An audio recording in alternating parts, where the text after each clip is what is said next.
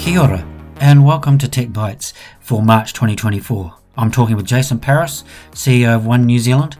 This is the third time I've talked with Jason for Tech Bytes, but we cover where things have gone, where things are going for One NZ, Starlink and the Warriors. I hope you enjoy this conversation. Well, kia ora everyone, and welcome to this month's Tech Bytes conversation that I have with a digital leader in New Zealand, and it's my great pleasure and privilege to be talking to your mate Jason Paris. Once again, great to talk to you. Look, we last spoke in April 2021. I thought it was sooner than that, but it's actually 3 years. In the midst of that pandemic, we had no idea how long it would go for. And actually, I just checked this morning, you were the first person we did in this series of podcasts way back in 2020. So we started back in those lockdown days. Whew. What an honour. And I was just going to say, Craig, you tried to get a digital leader but couldn't get one, so you've got me on instead. All right. No, you're a big name in the business, mate. Look, I've looked over the questions that I did ask then, so I thought I'd ask some of them again, but we've got some new ones as well. And look, yes, we'll talk about the Warriors at some point because, you can't. Afterwards. Yeah, you can't do that with old superfan Jason Paris. Look, I'm back in 2021. I asked you how you coped with 2020, but look, honestly, we didn't even know at that point we're going to have this long tail to the pandemic, particularly in Auckland. Mm-hmm. How did it change you as a person and as a leader? Wow, it's a big question, quite significantly. So the first thing is I realised something about myself personally is that when I'm under stress, which COVID created a lot of stress for everyone, I become insular and I actually should be more open. So what I decided to do that I needed to fix everything and solve everything. And so I was working crazy hours. I was ignoring the family, locking myself in that point in time in my young child's bedroom, and that wasn't healthy, and I wasn't as productive as I should have been. And then that was the first lockdown. Second lockdown got a little bit better, but still not perfect. And then coming out of COVID, coming back into the workforce, I really realized I get my energy from other people. That when it gets tough, I need other people around me. I need to be more open, less insular. And I'm still working on that, but I'm getting a whole heap better at it. That's really fascinating. Because I've written in the New Members newsletter today, I found an academic article that talks about hybrid working and glide time, saying that 2 days a week at home is probably the right number for the maximum productivity. That if you work at home all the time, it's easily distracted, and if you work in the office all the time, you're not as productive as either. So that's a fascinating little conversation to have. Yeah. Some of people watching this will probably be aware we're in a dispute at the moment with one of the unions. It's a small percentage of the workforce, but everyone is important. And like our contracts say 5 days a week in the office, but one of the attractions of working for One New Zealand is the freedom that we provide. And we have done that even before the pandemic, to be honest. But we're like you, we've worked out that 3 days in the office is about right, and that the team should self-determine what days they are, because and they can be flexible every week, depending on what you're working on. Or actually what's happening in your life, right? Sometimes you've got sick kids or something, or you've just got a project that you just don't want people to come up and trying to have a cup of tea with you. You just need to be focused. And so having kind of flexibility within that construct is important, but we believe in it. We think it's that kind of mix is the most productive, best for mental health, best way to train and bring people through the organisation is actually having them be able to sit beside you and or listen to the conversations around them. So, like you, we think that kind of 3-2 is about right. Yeah, cool. Look, I didn't mean to get onto that topic, but No, now that we've good. got on, now we've got onto those sorts of things. We've seen a lot of change. I mean, last time I talked to you, it was Vodafone. Yeah. So now One. What are the big significant changes that you've made that you think are setting One up for the future? Well, again, contrary to media, I actually think our service has got significantly better, like to the point we publish, I think we're the only telco that publishes our daily service results. So that looks at things like how many calls are coming in, how many of them were fixed first time, repeat calls, transfers, etc. Because we're significantly better than we were, and I even just the barbecue test, when I first started in this job 5 years ago, I kind of had to allow the first 20 minutes for people to complain. And now, yeah, I still got the odd complaint, but I actually normally get to enjoy the barbecue Yeah. now, which is a good sign. So I think service, but we're still a long way from where we want to get to. So, we talk a little bit of like, when was the last time you called Netflix? Well, never. We're a digital service. Why should anyone need to call us? So how do you design service out of your products? Leadership in 5G, big thing. The use cases haven't come as fast as we thought they would. So clearly it's about speed and latency, but we thought there would be faster advancements in things like remote robotics. I think AI has driven more of a technology transformation than 5G has. Probably the biggest use case in 5G is private virtual networks. Yeah. So you can actually carve out little kind of like mini networks within your pipe and dedicate them to businesses in the main. That's probably the biggest use case we're seeing in New Zealand and internationally. And then I think on that network side, our partnership with SpaceX is going to be a game changer. It's a few months ahead of schedule, and New Zealand we're a nation of explorers, and so being able to have connectivity when you need it through your smartphone in your pocket is going to be a big thing as well. So that'll be the three things I think: service, network, and then the partnership with SpaceX.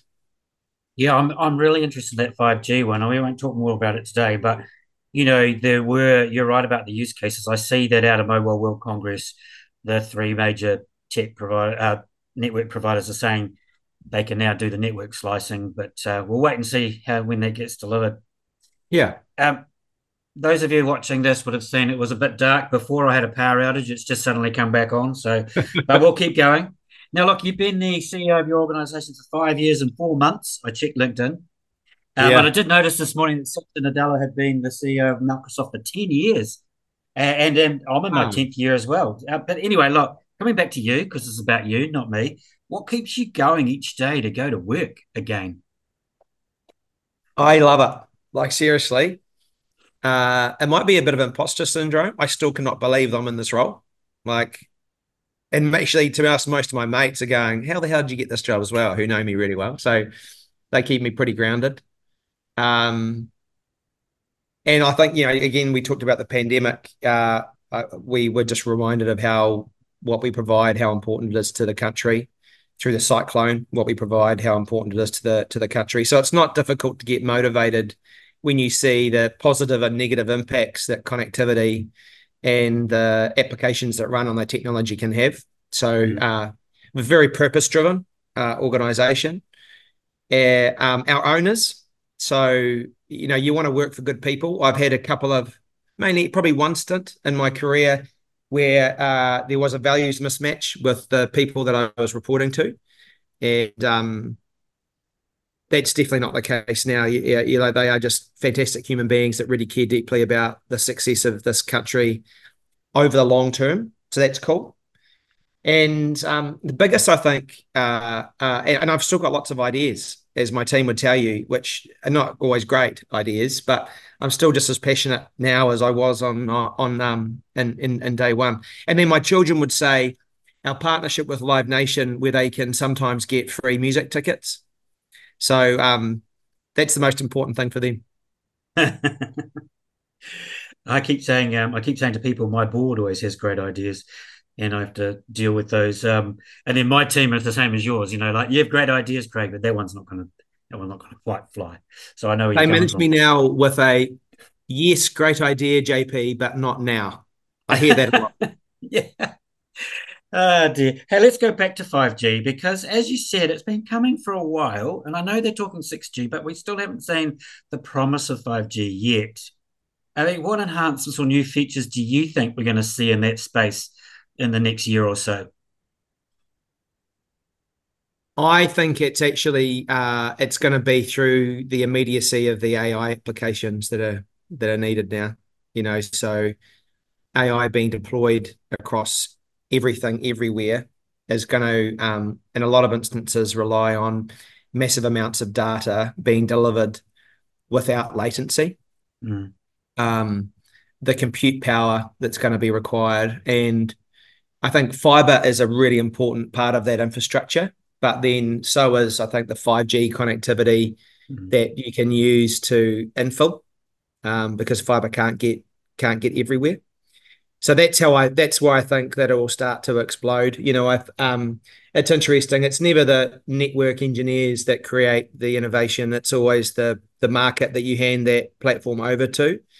So I think 5G times AI will equal the use cases coming through, and that's probably the area that we're most excited about, Craig. And we've deployed the variations of AI within our organization for quite some years now, whether it's data led analytics or robotic process automation or natural language or generative AI. But we're now seeing that hype has become reality. We sent one of our leaders summer across to Oxford to do a master's in AI over a year ago in preparation for this coming. She's now been promoted to our executive team. She's hiring and developing a much larger part of our organization and scaling those use cases. So she's working very closely with Tony, who's our CTO, on AI, fiber, 5G now, and how this data explosion will how our networks can enable it. mm. Look, someone gave a great presentation to our tech summit last year, so Oh, keen to nice. hear. Yeah, yeah, she did a great job. Oh, thank you for that. She's super talented. Yeah, the other little talking about AI and device and things. The other day, I saw a little piece about some startup try decide building a mobile phone that only has AI, so no apps. So you just say to it, "I want to ring somebody or I want to talk to somebody." Yeah, yeah, Yeah, I fascinating. think that was from CES. Rabbit it was a little device with an operating system on it, and then there's also the AI pin from Humane AI, which I think is interesting as well, which has a laser that Ah, yes. uses your hand for as the screen. And so I think that's fascinating. I had a couple of meetings with Apple and Samsung, who are important partners, and I just said, how are you feeling about these companies leapfrogging the device interface and just going, I'm going to live my life, and I go to the fridge and I go, add milk to the grocery Mm, list. And then when I get to the grocery store, I say grocery list and it comes up, or order an Uber versus having to tap my phone. So all of those things I think are fascinating. The interesting thing for us, and this is a biased view, is mm, regardless of the device, you need data and you need connectivity. And those are two things that we have within our industry. yeah. Look, I probably know your first answer to this because you've already mentioned it. But apart from 5G, what big developments do you see on the horizon this year for one? Yeah, SpaceX. Yeah. Um, That's one. We've also got something I can't talk too much about coming, which is a big loyalty program. So one of the things that we hear from our customers is, uh, yeah, we want great pricing, but also we'd like you to acknowledge that we have a choice and how long we've been with you for, so our tenure. So that's something that we've been thinking about a lot because we really want to demonstrate that we actually know how important it is to have acknowledge our customers' loyalty towards us. So that's one thing I'm excited about. The team's thinking about now. But SpaceX is on the horizon. It's ahead of schedule. Text launches this year. The voice and data soon after, and and the satellites are being successfully launched every week. We'll have nearly 2,000 up by the end of the year. And then that means that, you'll be able to keep in touch where and whenever you need to across Aotearoa, as long as you can see the sky. So, and that includes 12 nautical miles off the coast of New Zealand. And then the other thing about it is, Elon Musk's principle is maximum impact for the maximum number of people. So as part of the construct, we sign a reciprocal roaming deal with the other telcos that have signed up. And so when New Zealanders travel to Australia, for example, they'll have access to SpaceX because they're with one, or the States, or Canada, some of the markets that have signed up. So I was saying to someone the other day, it's actually going to be possible for you to get in a boat, sail across to Australia just with your smartphone in your pocket, and you'll be connected to the Starlink satellite to mobile connectivity. So that's mind blowing. And these are 850 Ks in lower orbit, traveling at 27,000 kilometers an hour. And there's 2,000 building to 4,000, all having to be in sequence with anti-collision technology so they don't crash into each other. And then every 6 years, those satellites have to be retired. And then another one has to come up into that 4,000 satellites in sequence that are traveling at 27,000 Ks an hour. Like, it's just mind-blowing technology. The people behind this are amazing. And how cool is it that, One New Zealand engineers are working with the SpaceX engineers on trialing that stuff, right?